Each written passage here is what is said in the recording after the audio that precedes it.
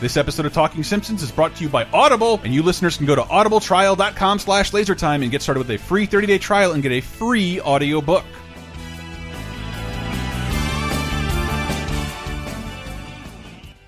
I heartily endorse this event or product.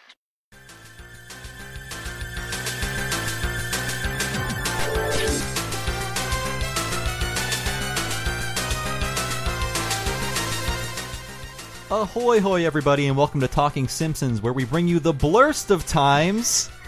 I am your host, Bob Mackey, and I brought my own mic, and this is the Laser Time Podcast Network's chronological exploration of The Simpsons. Who else is here with me today? King of Painful Dentistry, Chris Antista.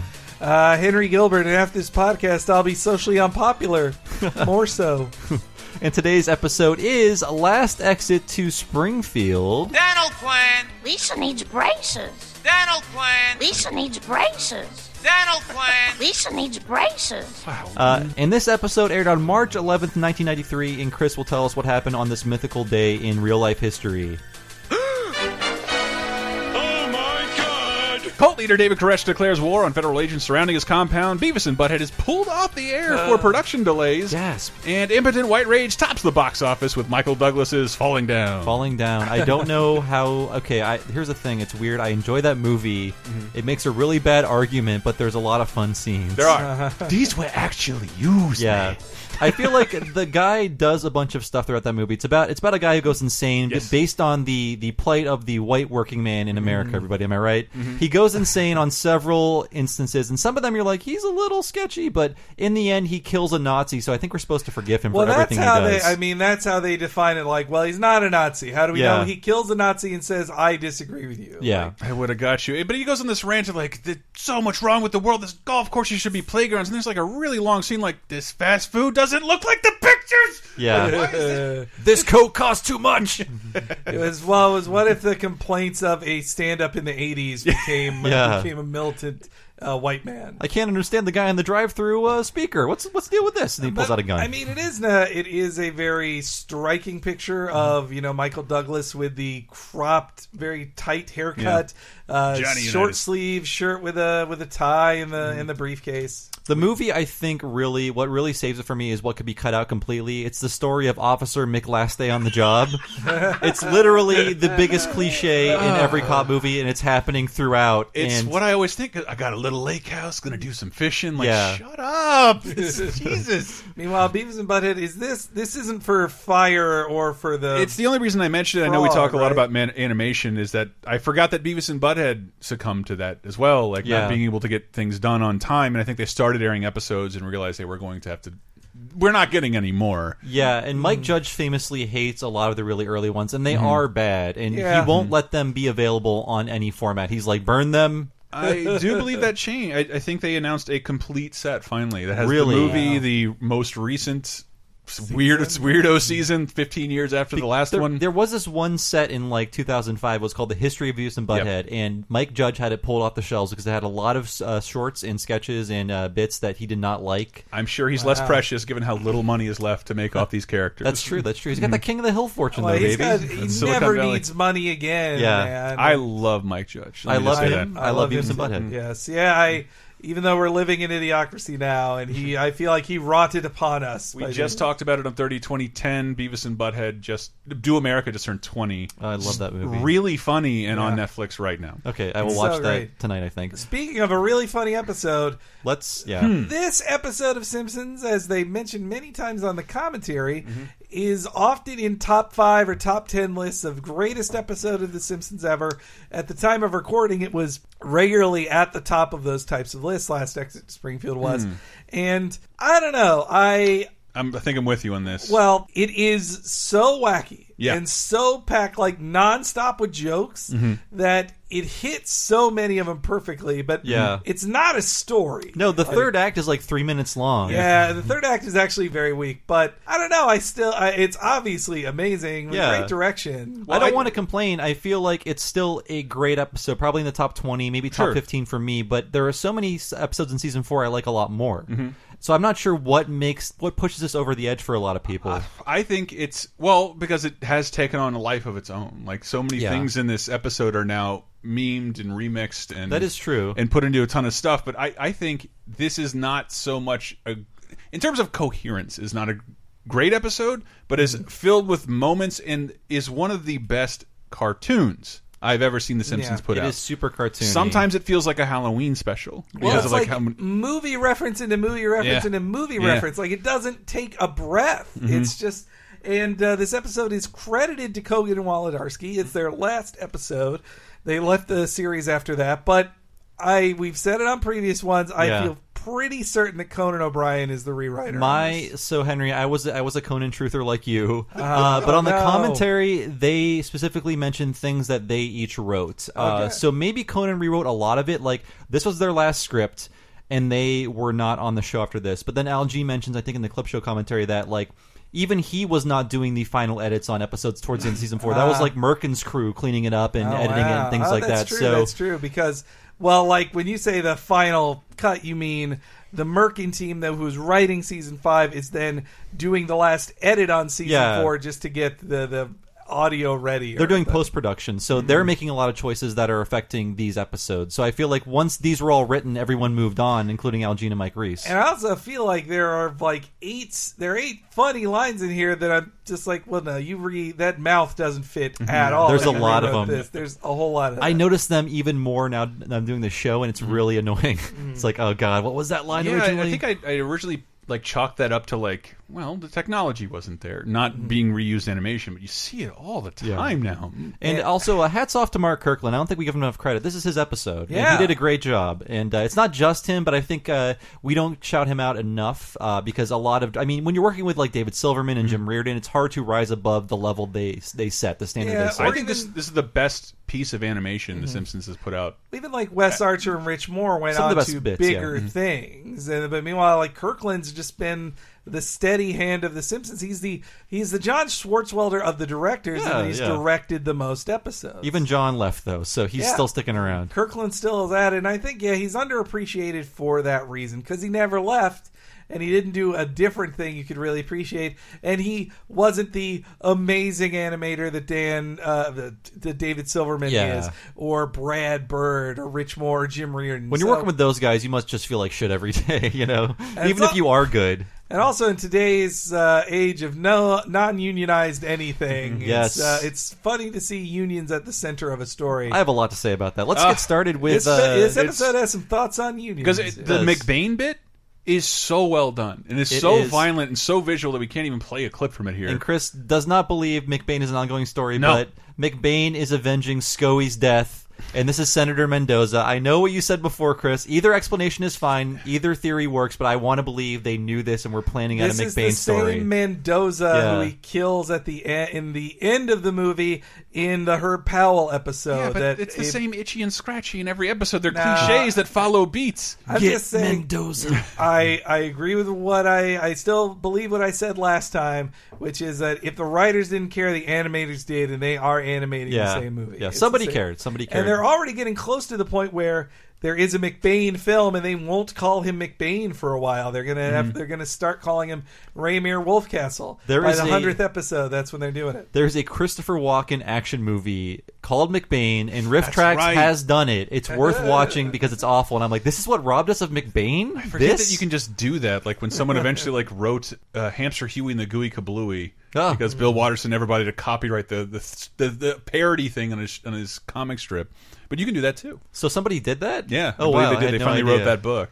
And I love the under-the-radar line of 10 times more addictive than marijuana. That's such a great line, because it's not addictive. That's the joke, people. That was also a changed joke, another ADR line, But noticed. It's a great line. It's a great line. I loved it. That's one of the few that I'm like, I bet this is better than the one they replaced. Yeah. And as a kid, I probably believed that marijuana is bad. I don't know anything about unions other than what was in The Wire season 2. In this, that is it. But the whole episode really does kick off almost a great transition to Burns laughing. So good. I also want to say the McBain line of "Ice to see you." Ice to see you. I wanted to double check. Arnold does not say Yeah. that he says all those ice puns in Batman and Robin, but he doesn't Much say worse. that. I was going to ask that too. The closest he has is let's kick some ice.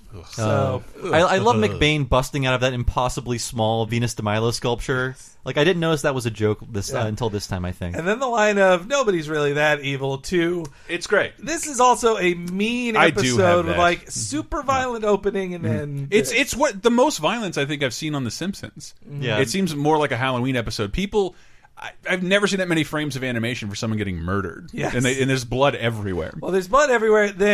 But that is in the fictional world. I think that's how they got away with it. But then Burns is It's so laughing. good. Oh, let's hear it. I love it. Sam.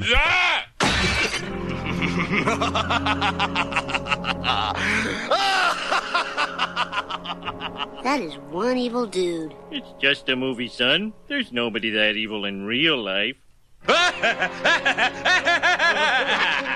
it's showing you what this whole episode shows you how much effort Harry Shearer used to put into Burns before he was just. But Burns is laughing at a window washer about to fall, and they're nice enough to close the window so you only hear him fall. But like that man's dead, so that's one real life death in this episode that just happened. It's actually all in this scene. Three different deaths are mentioned. I think Burns killing him through inactivity is especially a cruel touch. Like, I'm not going to get up. But then the next dead body they talk about is the old Union leader. Very clearly dead. A reference to Jimmy Hoffa. Yeah, so I looked this up. The corpse in the football field is specifically to where Union boss Jimmy Hoffa, who disappeared and who was the subject of a Jack Nicholson, Oliver Danny Stone. DeVito. Danny DeVito is the director. Yeah, that's right. Film Hoffa. So the urban legend was that he was buried in the Giant Stadium in New Jersey. No body was found, though, when they demolished the stadium in 2010. So That's why I watched the Richard Kuklinski documentary, The Iceman Cometh. And he's like, I don't know what happened to him, but I'll tell you what I heard. And then he goes on to tell the most specific story ever that I really want to believe that involves him like being crushed up into the very cars he was doing something with and scattered out into the ocean. So the joke there is, which will keep coming, that unions are the most crooked thing, and they're run by the mafia. That is the joke of this. It is a episode. very rooted in the 70s, and I will say, I think this show, it's not their fault. They kind of take unions for granted. I mean, unions are such a small fabric of our society today. All the producers are part of a union. They're part of a writers' union, and they made a big stink when that union was challenged and things like that. You won't pay us for webisodes? Yes, exactly, and royalties and stuff. But I have to say, as an adult, I have 2 degrees, right? As an adult, before I got this job a month ago, my new job, I had benefits at a job for all of 10 months. That was the only time I had health benefits, dental benefits, sick days, vacation days, things like that. That is our modern reality. It is so hard to find a job that actually gives you vacation days, gives you benefits. And just watching this episode was like, wow, as a kid, I didn't get any of this. And I wondered if it was a lot easier just to find a job with benefits in 92, 93. I just, I don't know. I forget where I read the most about workers' unions of the early 1900s. Just where, the American worker needed a lot of defense. Yeah. I mean, because unions and an 80-hour work week's not good enough for you. So, if you hate unions and activists and things like that, they created your 8-hour workday. Yeah. They made it so children don't get worked to death out of the womb. They made it so you can take a sick day if your employer gives you one, which you don't have to in the Ohio reality anymore. is here people were for the opposite of Yeah, that. yeah. They wanted it the other way around. But this is the only level-headed one that it makes me laugh so much. It's very dated. It's one of my favorite things whenever it reflects the 80s economy. Totally, very much. being afraid of Japan. That's my last left-wing rant, by the way. Come on, crack those atoms. You, turn out those pockets. Atoms. And this is a flashback of Burns looking back on his grandfather and the plant he ran in 1909, which almost puts a very clear age on Mr. Burns. They make him only 90, I think, and I'm like, only 90? Only 90. I believe in the hair episode, he said I'm 82, only 82. Something like that, yeah. I love this clip, and I love this. Is it squeaky voice teen? Is the you? Yes. Yeah. Come on, crack those atoms. You, turn out those pockets. Atoms. 1, 2, 3, 4. 6 of them. Take him away. You can't treat the working man this way.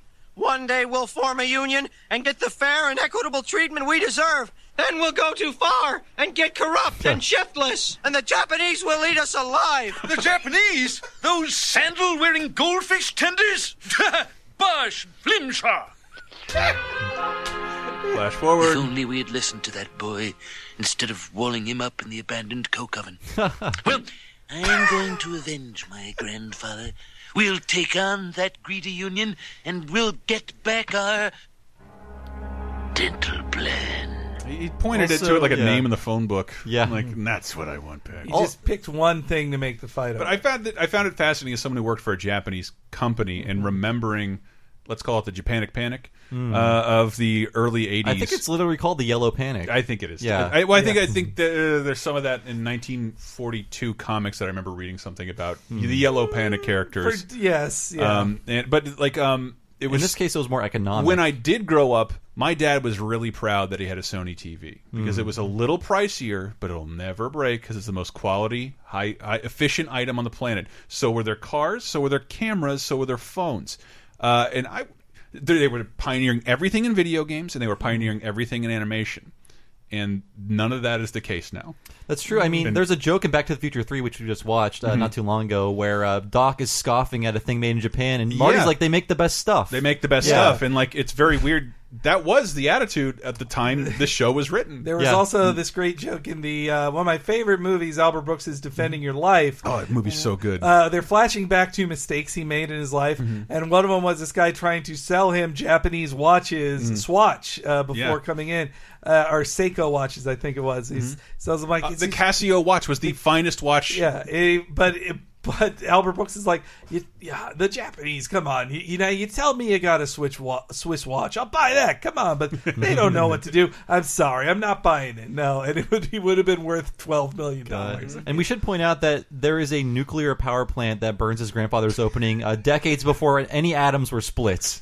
There was no nuclear power in 1909. There's a joke there we're overlooking that someone is stealing atoms. Yeah. It's an atom smashing place of just guys hitting hammers onto anvils for nothing to smash atoms. It makes no sense, and he but counts, it's beautiful. Maybe this is like a senile, like deluded fantasy of Burns. I'm not sure if it really happened, but I love just like the individual drawings of atoms in the guy's turned out pocket. It's great. But the mouth movements for the corrupt and shiftless sign are all off. They are, They're not. But his Japanese reply is fitting, that fits the mouth movement. So I wonder what was changed. I love his inflection. Well, he is alive.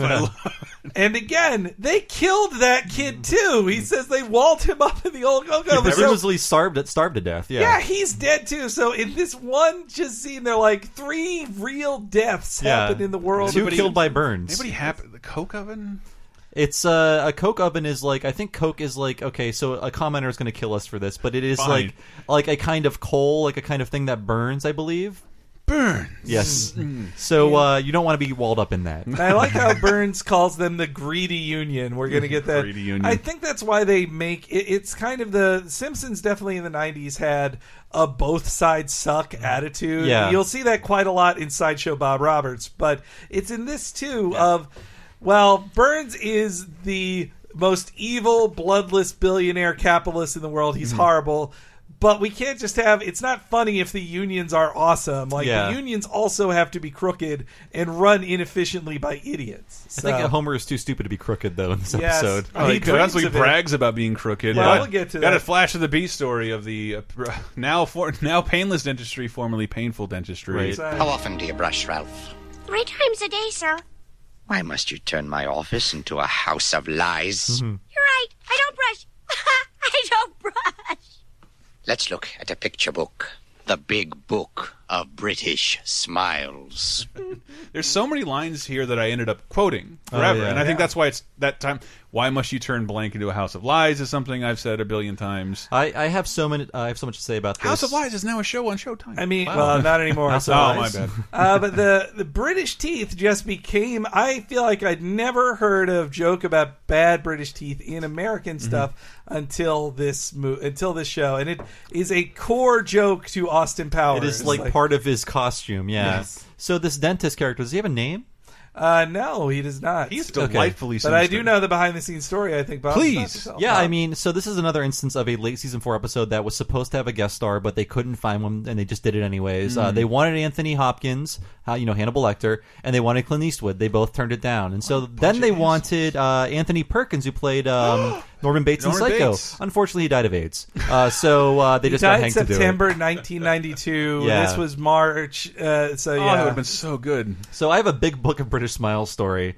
I flew to the UK for my first time last year, and the first person to greet me at customs Freshen your drink, governor. could have been in this book, and I felt like I feel so bad.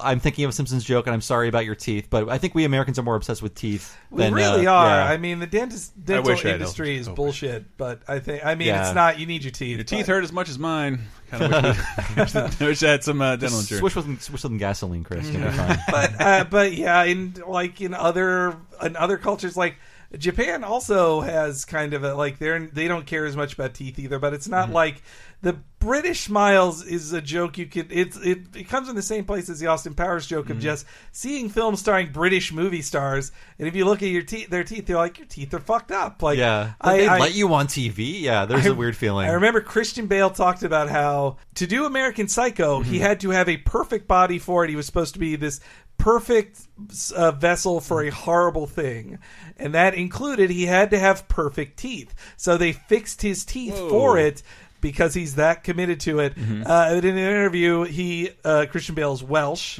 and he's like, I miss my old teeth. Like, I wish I had my ugly teeth. My teeth suck, but they're and I've heard him be made fun of for it. They're about as bad as Ricky Gervais's. That's it. He's got kind of like a fang kind of thing going on, but because in hindsight, I don't have any anger at my parents for almost anything except for the idea that, like, why didn't I have braces? Like, my teeth are fucked up. I was going to ask about that. Did any of us have braces? Chris No, hasn't. I did. I did not. I had perfect. I had the entire works. I had so first they put in a palate. Okay, first they have to pull out a bunch of teeth, Right. and then they put in a palate expander. Which, if you don't know, it's this thing that sits in the roof of your mouth. Yeah. It's meant to gradually spread open your upper jaw. Wow. And so every day my mom had to put a little key in and turn it so it would gradually push my teeth outwards. And then I had braces for about 3 years, and now I don't wear a retainer anymore, so I'm sure they're all shifting around, and I'm ruining all those years of work. But it was. I remember, I was born in this era. We were in the last days of the serious headgear that Lisa will see later. Yeah, I didn't know anyone who had that. There were 3-4 people I saw in my school. That headgear is, I think, partially inspired by Al Jean. Talks about how he wore that headgear that he on the 3 Men in a Comic Book commentary. Executive producer Al Jean talks about how he felt the nerdiest he ever did as a kid when he was at a comic convention wearing one of those head pieces. But I didn't have it. I like to think that. It's not that my teeth are perfect, like they are, slightly to the side. Well, now they look horrible. Don't even look at me. But I always feel in my mouth like, well, this tooth is kind of to the side. It could be straightened out. But I definitely think my dad would have just said, that's bullshit. Nobody really needs braces. I'm not spending money on this. I begged for braces because everybody else had them, and I thought everybody had a cool dentist story. And then there was one dentist place in my area. They were offering a free Game Boy for any kid who got braces. Wow. Oh, wow. And my parents wouldn't get me a Game Boy. Maybe they'll get me braces. So I begged and begged and begged and begged. Also, I think most dental plans would not cover braces because it's like a cosmetic thing. I think they can argue against that now. But I know I can't get it because I've tried when I did have dental insurance. But those are but then Lisa finding out she'll be so even more unpopular if she has braces. So afraid little Lisa is going to need braces. Oh no, I'll be socially unpopular. More so. That really is that does seem like it should have been Anthony Hopkins, Hannibal Lecter. Yeah, it would have been great. Why did he turn it down? I had it written down. He's delightfully sinister for no reason. Yeah, but I mean that was my reflection as a kid in general. Just like, oh, this will make me more unpopular. I'm already at a deficit here. I don't need thicker glasses or. There's one kid I could pick on still. And that's part of that social deficit, Henry, was your love for wrestling. Yes. Now stay tuned for professional wrestling live from the Springfield Grapplearium. Tonight, a Texas death match. Dr. Hillbilly versus the Iron Yuppie. One man will actually be unmasked and killed in the ring. I hope they kill that Iron Yuppie. Thinks he's so big. Homer, Lisa needs braces. Don't worry. We won a dental plan in the strike of '88. That's where I got this scar. What do we want? 4 April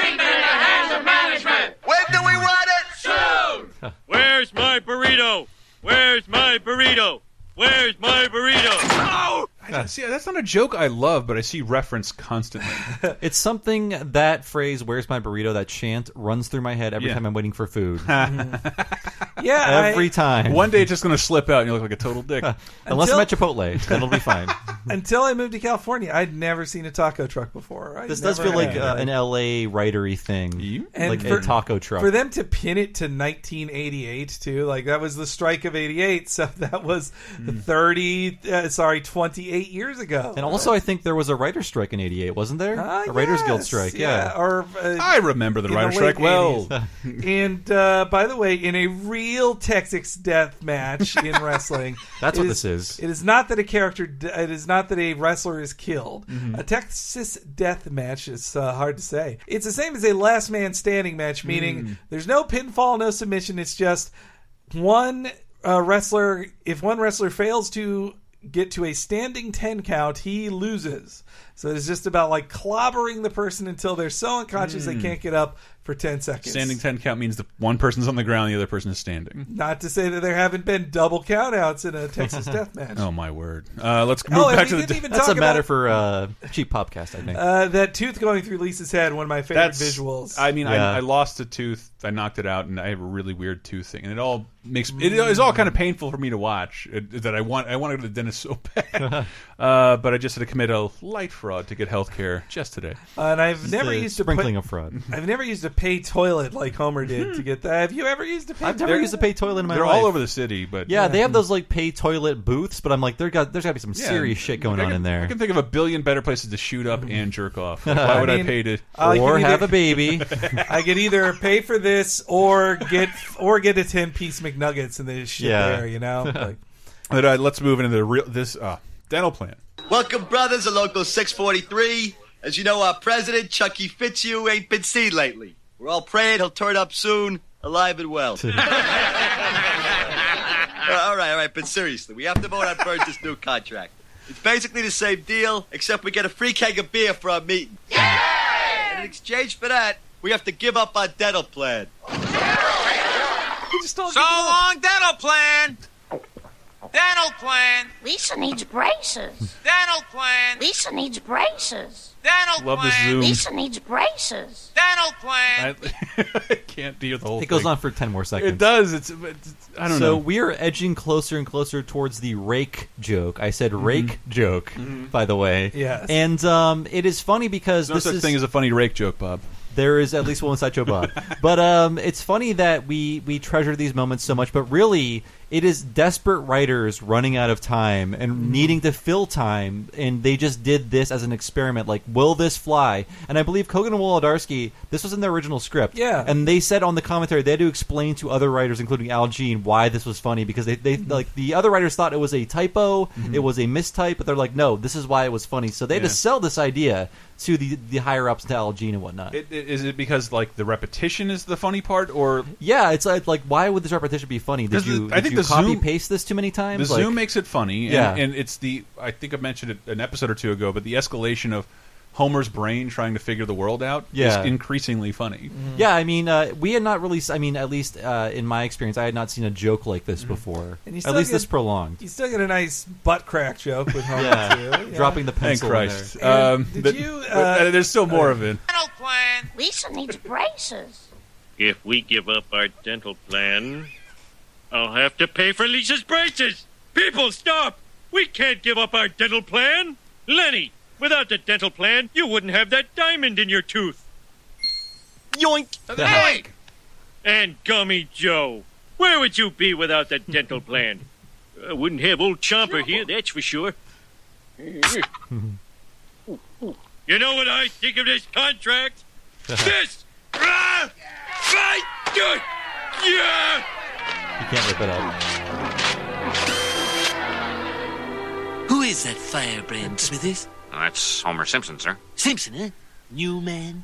Actually, sir, he thwarted your campaign for governor. You ran over his son. He saved the plant from meltdown. His wife painted you in the nude. Doesn't ring a bell. So that's almost the end of the Burns not recognizing Homer joke. I think they're trying to seal that up, and I think for this episode to work, Burns can't recognize Homer or understand that he's stupid, because every stupid move Homer makes is considered a power play by Burns. It wouldn't work if Burns doesn't know it, but this is also them fed up with doing the joke that Burns doesn't remember. Because they referenced real things that happened. Yeah. And they haven't done that before. Who shot Mr. Burns is what kills it, because that is when he remembers, like, who the devil are you? The baby that shot me. Yeah, he does remember all those people, but he needs to forget here. But also the going through all that stuff, first off, the logo for the union, that is the mix of the performing arts plus bakers plus jazz dancers. Yeah, I love that. And then Carl is the secret leader of the union. Yeah. He nominates Homer to be in charge, but he's the leader. Like, he is the one calling for votes. He is the one organizing the strikes. Carl, but I think he nominates people to take the heat. Yeah, he is Homer's supervisor, you know. Yeah, that's true. I move that Homer Simpson be our new union president. All in favor? Aye! All opposed? Nay. Congratulations, Homer. Yay! Hey, what does this job pay? Nothing. Don't! Unless you're crooked. Woohoo! I love how the scene ends with two beer glasses like clinking into each other. Two beer steins. That's how I want to die.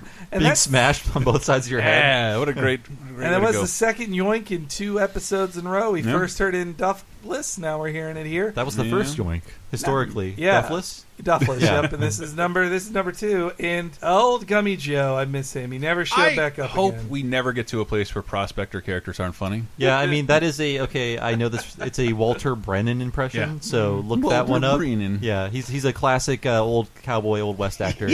One of my favorite Will Ferrell things I ever saw was it was on the Will Ferrell DVD Best of SNL, but it was one that never aired. It was one of those dress rehearsal extras they put on there. It was, welcome to the Army, guys. You guys are joining the Army, and you're going to send you on a mission, and we've assigned you the old prospector, too. And they were just pretending that an old prospector is on every mission team in the Army. I've not seen this. Until at the end they admit, like, okay, he's just an actor we hired. And of course, Jimmy Fallon is giggling the entire time. So of course. I've seen That's this. what he did. But it's very good. I'm skipping ahead. I just Homer and the innuendo, like the classic comedy jokes that come from Homer and Burns negotiating. This is pretty great. There are 2 scenes like this. I like this one a lot, though. We don't have to be adversaries, Homer. We both want a fair union contract. Why is Mr. Burns being so nice to me? And if you scratch my back, I'll scratch yours. Wait a minute. Is he coming on to me? I mean, if I should slip something into your pocket, what's the harm? Oh, my God. He is coming on to me. After all, negotiations make strange bedfellows. Sorry, Mr. Burns, but I don't go in for these backdoor shenanigans. Sure, I'm flattered, maybe even a little curious, but the answer is no. When Homer says backdoor shenanigans, he only means butt sex. Yeah, it sounds like just one big Tobias Funke monologue from Arrested Development. He does. Yeah. He is kind of curious about having sex with Mr. I Burns. love that. When offered the chance, he's like, maybe. It's fine to be curious, but with an 80-year-old man. Sex with old people is gross. You're going to have sex with a man. Like, it wouldn't. Why would Burns be your... He should have fucked Carl. There'll be no measure of tolerance that'll erase that. It's disgusting. But yeah, Homer dreaming up his... The second act is all movie references. Yeah. It is so many. Like, it goes straight into just a scene from Godfather 2. It is the flashback where the tiny piece of that. That's a nice donut. And that's from the flashback in Godfather Part 2, where Robert De Niro as Don Corleone is stalking the old boss, and he's going to kill him. And it's the same sepia tone and everything. And it reminds me back when Italians were a distinct culture. As an Italian, welcome to White Town. Population U. That's the whole point of all this. We're honorary whites now. It's great. If only everyone could assimilate. I got a last name with a vowel, but it doesn't seem to affect me anymore. Unfortunately, you can't. Boy. I don't want to get. How about you move into movie references? Because I just love all the Beatles being murdered. I love a lazy Beatles impression. Look, fellas, it's Lisa in the sky. No diamonds, though. Look out for the campy drawing of Queen Victoria. Oh, of gold, help us. Help us. I love the help us. Help us. It's a beautiful sequence, by the way. This definitely inspired me to watch Yellow Submarine as a kid. And Lisa tripping for the second again. time in this season. And that moves right into, like, okay, let's be honest. You didn't get, like, 90% of the Simpsons movie references. This is the first big one I got. Yeah, and the Simpsons did it more than once. The mirror. Oh? The mirror!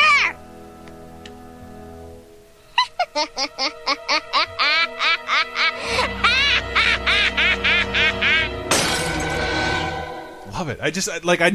Tim Burton's Batman. That scene makes no sense to you. It doesn't. Then you didn't see the 1989 Batman film. Yeah, but it's like there were no other movie references that were referencing movies I had and watched regularly on VHS. This is the only one in a few years where Krusty gets breasts. Yes, does that reference thing. this too? Yes. Okay, I thought so. Yeah, they really loved Batman '89 because I think they saw it together as They a all team. saw it Yeah. together. They talk about how that was how close they were in the first season, and they slowly grew apart. To show you how close together the packed this episode is, at the start of that clip, you're hearing the reverb from the Beatles scene that just ended. Like, it plays into the next So one. I do love this episode. I think there's plenty of great places for animation composition, especially in that scene, but it is fucking all over the place. Like, the grounded heart of the Simpsons is non-existent in this episode. And they talk in the commentary, too, how the Yellow Submarine thing covered all their bases legally. Like, no, it's a purple submersible. Yes.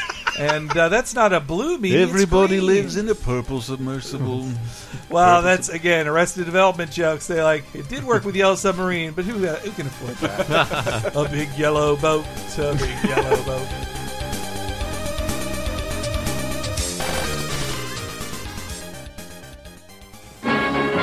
The Simpsons will be right back.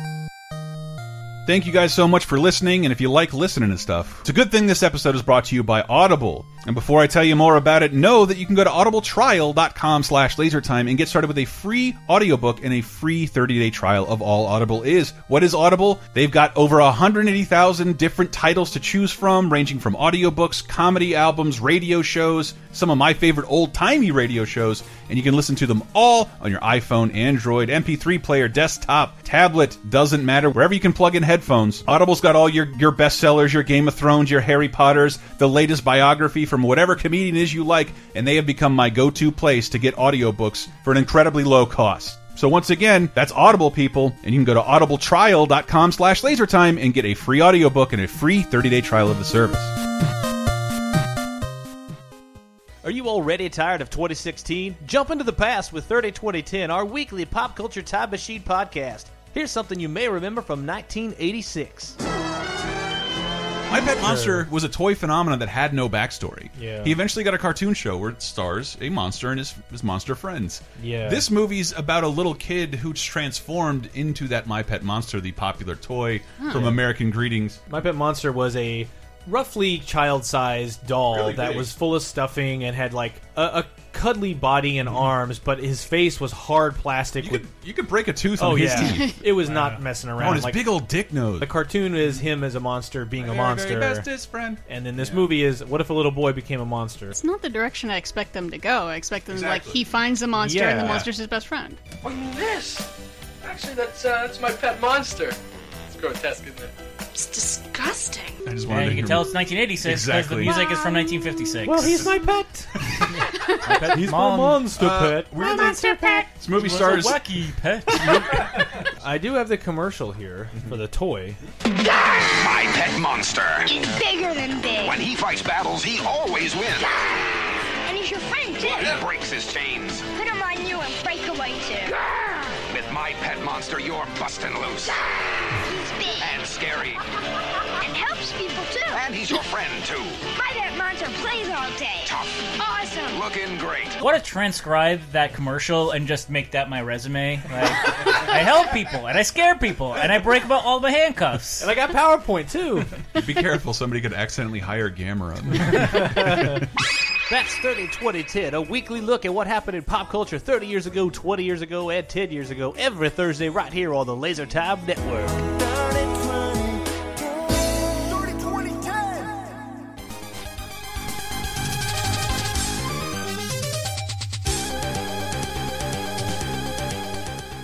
I love the hired goons joke. Who is it? Goons. Who? Hired goons. Hired goons? But I don't. They're bringing Homer back to Burns, but I don't understand the second joke at all. The second joke is Homer still doesn't understand that they were hired goons. And doesn't get it. I got this joke for the first time this time. It's a You know, you could have just called me. Oh, yes, but the telephone is so impersonal. I prefer the hands-on touch you only get with hired goons. Hired goons? I don't get it. He doesn't get it when there are two imposing men Yes. that are going to drag him away. And after they drag him away, he still doesn't get that there were two imposing men who did drag him away. It's just that he's so stupid. And Yeah. I think it's the same voice clip of hired Yeah. goons.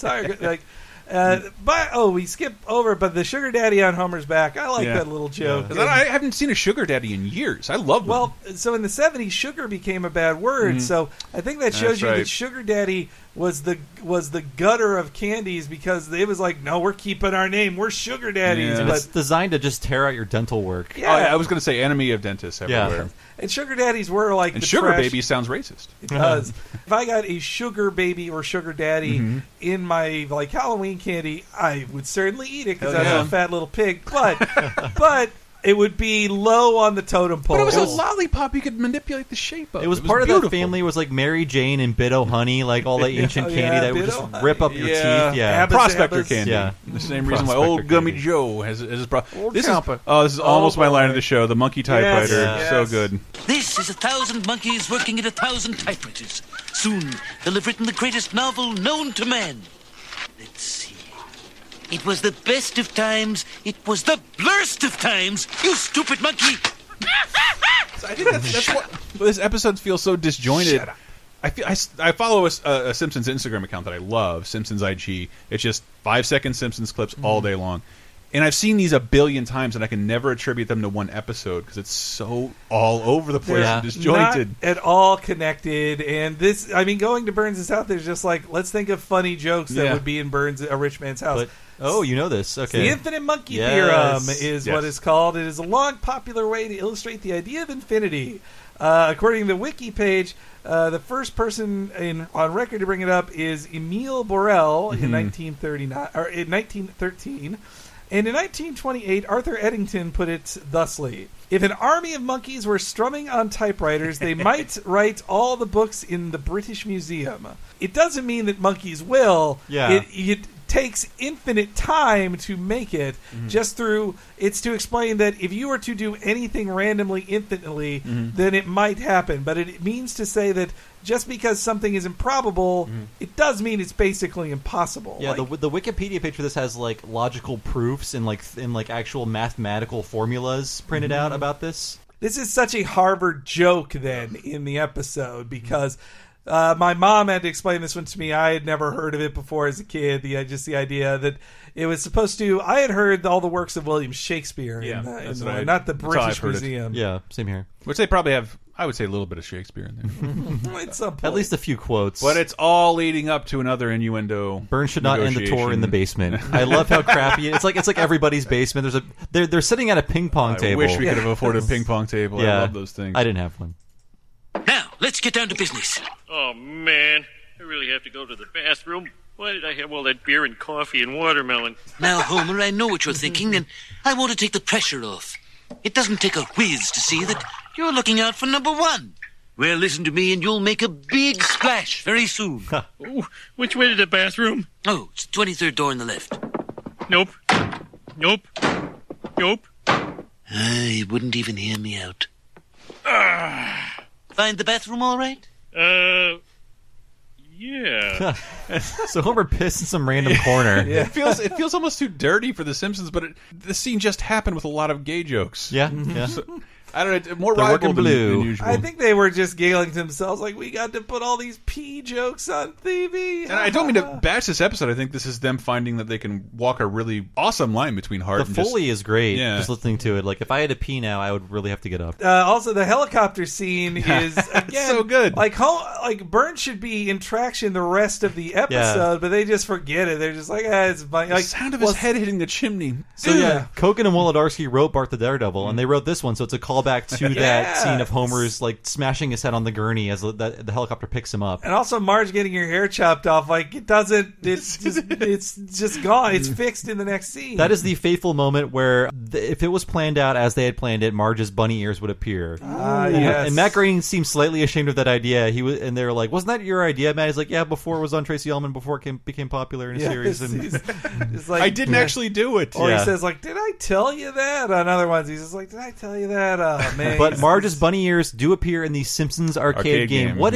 like the deepest of cuts. Yes. How do they have this information? I don't know. Well, it's that in the original Ninja Turtles game. They have no template to base anything off of. So anything on paper. I mean, the original DuckTales game, I think, is like that. Like a bit, yeah. And it's kind of a cheap joke, but I do just love, like, Homer punches Lenny in the back of the head. He says he's going to do it, and he does it. And just Lenny's reaction, like, and all that stuff is great. Like, I love this scene of Picture Day where Lisa says to get her picture with braces. Skinner has a great Batten down those cowlicks.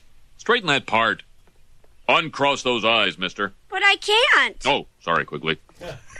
Poor Quigley. Kid We Quigley. never saw Quigley again. But this is another line I said all the time because we said that in the religious episode that I hadn't really heard anybody express atheist It seems sentiment. pretty subversive for 93. Yeah.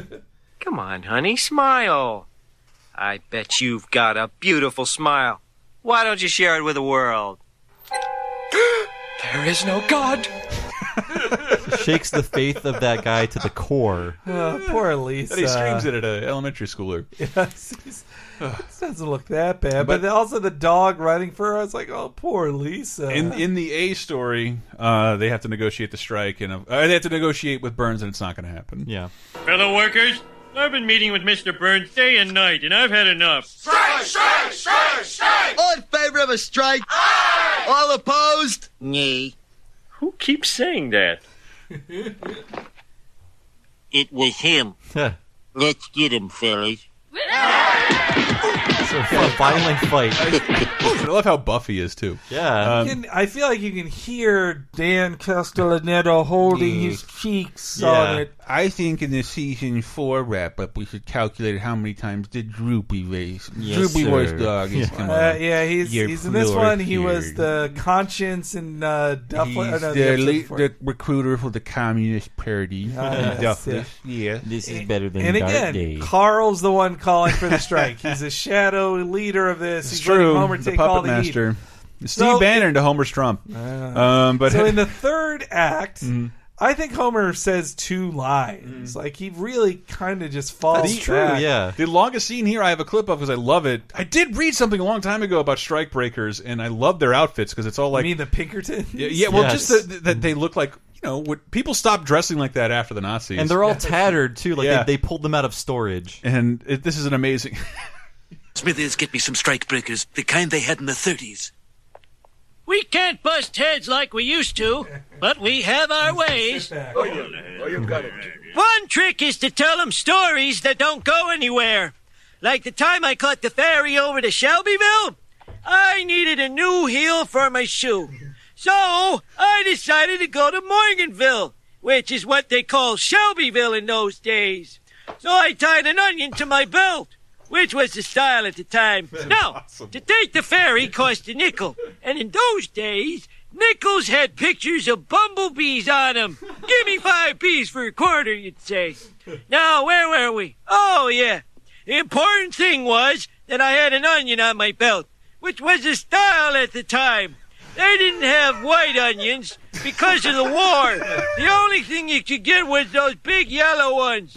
I hope that's improvised. There's I really so do. many lines I like. They didn't have white onions. Which because was of the the style war. at Which was the style at the time is another coined Yeah. phrase I hear people say so much. And also, what's great about this is that Burns is bored by this, and he's older than them. He's older than them. He should remember all these things. And in one sheet, I think this should have been addressed. It's like Smithers knows Homer is stupid. He never tries to intervene like Mr. Burns. He's stupid. You don't know this. He should just say, like, he really isn't this great negotiator, but Smithers kind of has to just stand back. That's true, And one of my favorite jokes is their like Adam West Batman-esque trip to the secret room where the screen door is open and he kicks a fucking dog. It's so but also, in the continuity of Simpsons, Shelbyville's always been Shelbyville. Yeah, it was that's founded true. by Shelbyville, Manhattan. So it was never Morganville. Also, I doubt American Currency had pictures of bumblebees on it. Yeah, so I'm guessing we should just say, like, well, it's just all, it's the same as Grandpa thinking he invented the turlet. And the Kaiser stole our word for 20. Yeah,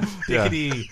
So, but as a kid, too, I was like, wait, Burns should remember these things. He doesn't need to be reminded they put onions on belts. He'd remember that. But he doesn't know not to say. But also, he should remember that he served in World War II with Abe on the Yes. same team. Continually, he forgets this. He forgets not all Simpsons, not Maggie. But he also forgets that you can't say cock on network television. Ooh, look at him strutting around like he's cock of the walk. Well, let me tell you, Homer Simpson is cock of nothing. Why, you and I can run this plant ourselves. I loved the sequence of them running the plant. Was Smithers acknowledging that a gay joke? Yes. Because it had the word cock in it. In hindsight. Yeah. Hearing the word cock made him, he had to react in some way. That's him saying delicious. Yeah. Well, and speaking of forgetful, the writers are forgetful that, like, Lisa's playing the guitar. She has never played the guitar before, never had before, and she's arguably better playing this guitar than pling the sax. Do you know anyone in your life who can play classical gas or play the guitar? They can't play classical gas. It's impossible. So we'll march day and night by the big cooling tower. They have the plant, but we have the power. Now do classical gas.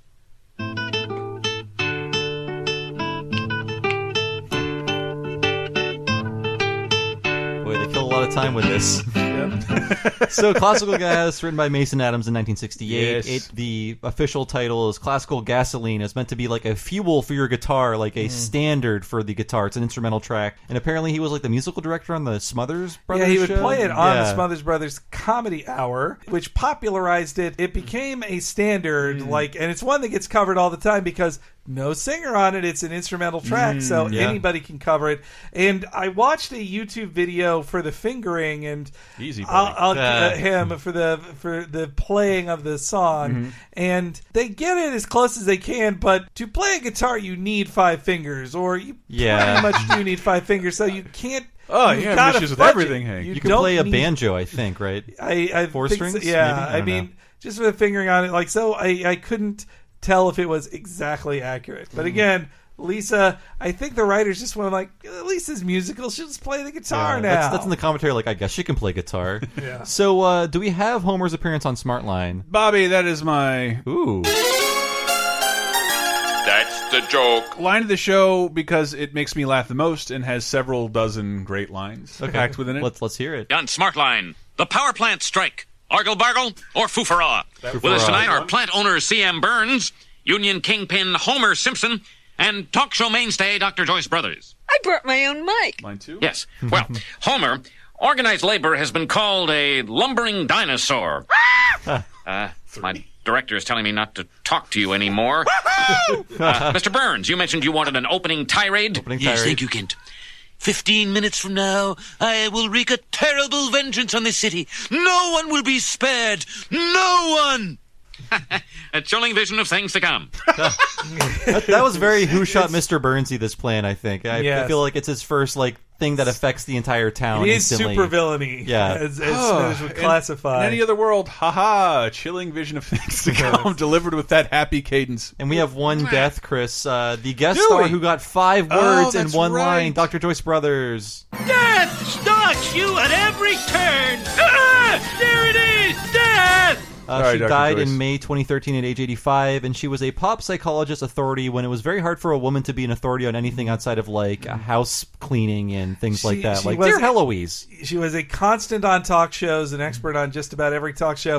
It was her or Dr. Ruth. They'd get in either one of Dr. those. Ruth way better at fucking, though. And she beat the $64,000 question. I think the only woman, and they were out to get her. They purposely chose questions that they thought she couldn't answer. Yeah. So we covered that in an earlier episode. But she was not the original choice for the voice there. Oh my God, you're right. So they originally had on the panel or in the script O.J. Simpson. The juice. And he turned them down, and they were forever grateful after saying 1994.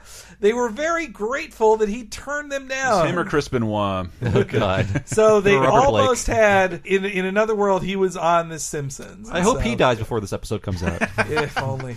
But yeah, so they're very happy they didn't have that. That lumbering dinosaur line, I love it, but that's just made up, like that, or that wasn't in there. That's what writers do. Yeah, but I mean, it's just they play the same 2 seconds like 3 times You in a want to row. talk made up and timeliness? Like I've said, sadly over and over again, we won't get another Christmas episode, Time with Christmas, here ever. But thank God. This will release around the holidays. There's a beautiful Grinch reference in here. Oh, Burns says he's going to enact his revenge in 15 minutes. Yes. I think not. Did he go from the Smart Line offices straight back to... You're in full comic book guy mode tonight. Straight back to the nuclear power plant and then walk through all that security stuff and then turn off all the power? There's a good Moby Dick reference. Yes. From Hell's Heart I Stab at Thee. Though it could also be seen as a Star Trek Wrath of Khan reference because that's what Khan says right before he presses the self-destruct button on his ship. So but could be either. Henry, you want to talk stuff made up? I think a lot of stuff Burns says here is completely made up. Look at them all through the darkness I am bringing. They're not sad at all. They're actually singing. They sing without juicers. They sing without blenders. They sing without flungers, cap dabblers, and smandlers. Tell Simpson I'm ready to deal. I love how quickly, that's I've never seen it let's end this joke. Yes. Line, so. Well, I mean, this is the second time we've seen Burns become Susian. We saw that before in Blood Feud when they're going up the escalator like a fantabulous, grabulous gift. It's true. Yeah. But I love the Grinch. And he makes the perfect Grinch face. Yeah, and motion. and sorry, Smithers is Max, the dog. Yeah. He's pulling on him the same way he pulled on Max's collar. And Chuck Jones is alive to see the reference. And Phil Roman worked on the show, The Grinch Who Stole Christmas. And he loved that they animated it. He really appreciated that.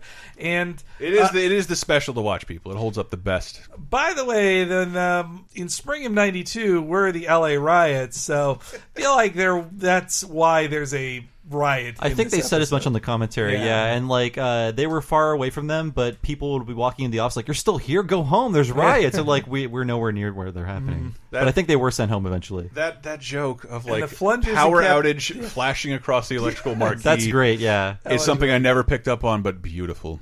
And again, Homer says almost nothing. He screams, woohoo, and then runs in a circle. I love that animation. Great animation. And I appreciate even the looping on it. And again, our second Curly in 2 episodes. All right, Homer. You can have the dental plan on one condition. You must resign as head of the union. Smithers, I'm beginning to think that Homer Simpson was not the brilliant tactician I thought he was.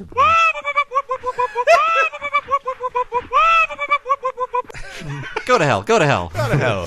That'll fill some time. Yeah. That should be my fucking ringtone. Did you, as a kid, did you ever try to do that yourself? I was filled with energy. I could totally get it done. And this is one of 2 episodes in a row where the Simpsons end the show laughing in a medical facility hallway. I love it. Yeah. Oh, honey, you can hardly see your new braces. And that's the tooth.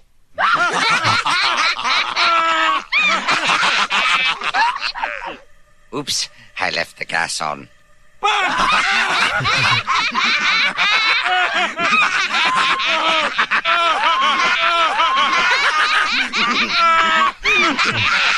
Few things make me happier than Lisa and Homer cackling at the same thing. Yeah, I it's love beautiful. It. And man, now I wish that was Anthony Hopkins. Yeah, me that'd too. have been amazing. We missed out on something. But it is a parody of a lame sitcom closing joke, but it still is a lame sitcom closing joke. It's still pretty lame, yeah. It is fun to hear them laugh together, though. But it is also them saying, like, let's just end this. Like, look, we got to get her these braces. But they also have to explain that you can't see the braces because they can't change the way Lisa's going to be They're drawn. still there, everybody. This isn't Barney's hair or anything. Yeah.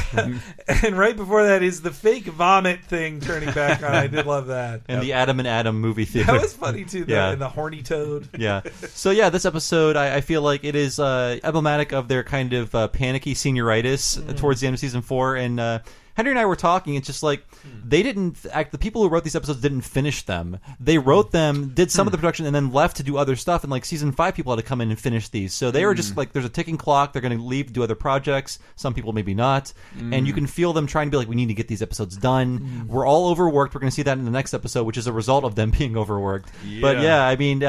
But so much of this episode just lives on, like the whole Abe Simpson, story, the Grinch reference. I mean, even though it doesn't hold together as a story, I feel like the parts that are salvageable are the things that are the most memorable from the series. But it's not I don't think it's the best episode in the show. It's so sweaty, but in a good way. Like it's working hard to just keep you entertained with constant movie references. Yeah. Like I think in a season 2 episode.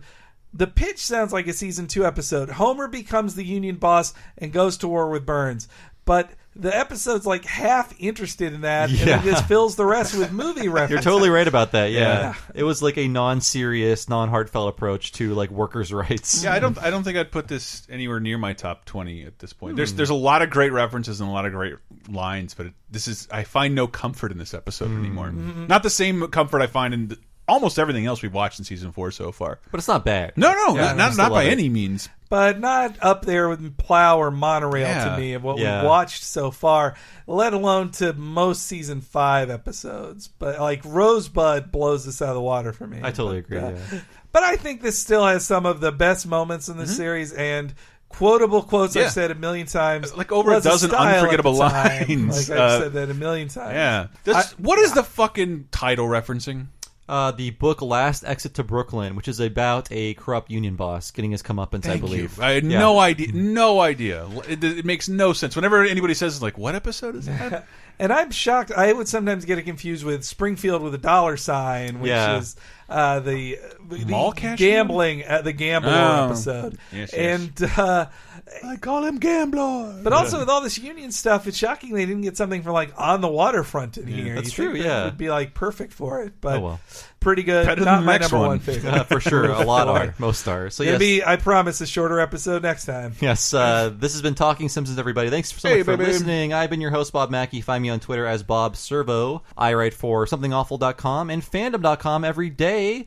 And you can find my other podcast, Retronauts, every Monday at retronauts.com or usgamer.net. It is a classic gaming podcast. Everyone that you've seen on this show or listened to, rather, have been on it. And if you like old games or games in general, you should like the show. Pick an episode based on a topic you like, and you should dig it. Everybody else, where can we find you? LaserTimePodcast.com, baby, where we're doing shows like Laser Time, 30-2010, Talking Simpsons, VGA, Video Game Apocalypse, and the Patreon exclusive Bonus Time. Patreon.com/LaserTime is your gateway to another weekly show every day with people like us. I am sorry. I don't know what else to do. And I'm HENEREYG on Twitter. Please follow me there for all my political sadness. And also tweets about video games. And my main job, though, is to write about video games, also for fandom.com, like Bob. And I want to plug that this show and all those Laser Time shows are made possible by the generous support of people on patreon.com/lasertime. I don't get any money from it because I already got a full-time job, but this is what pays for Chris and the boys to do this full-time. And just $5 a month not only helps them out, but it also gets you access to the first season of Talking Simpsons. Oh boy. And all the great bonus episodes we did for Talking Simpsons for season 2, 3, and 4 wrap-ups. Yeah. Thank you so much for listening. We'll be back next week with the Simpsons Clip Show. Yes, we are doing it. See you then.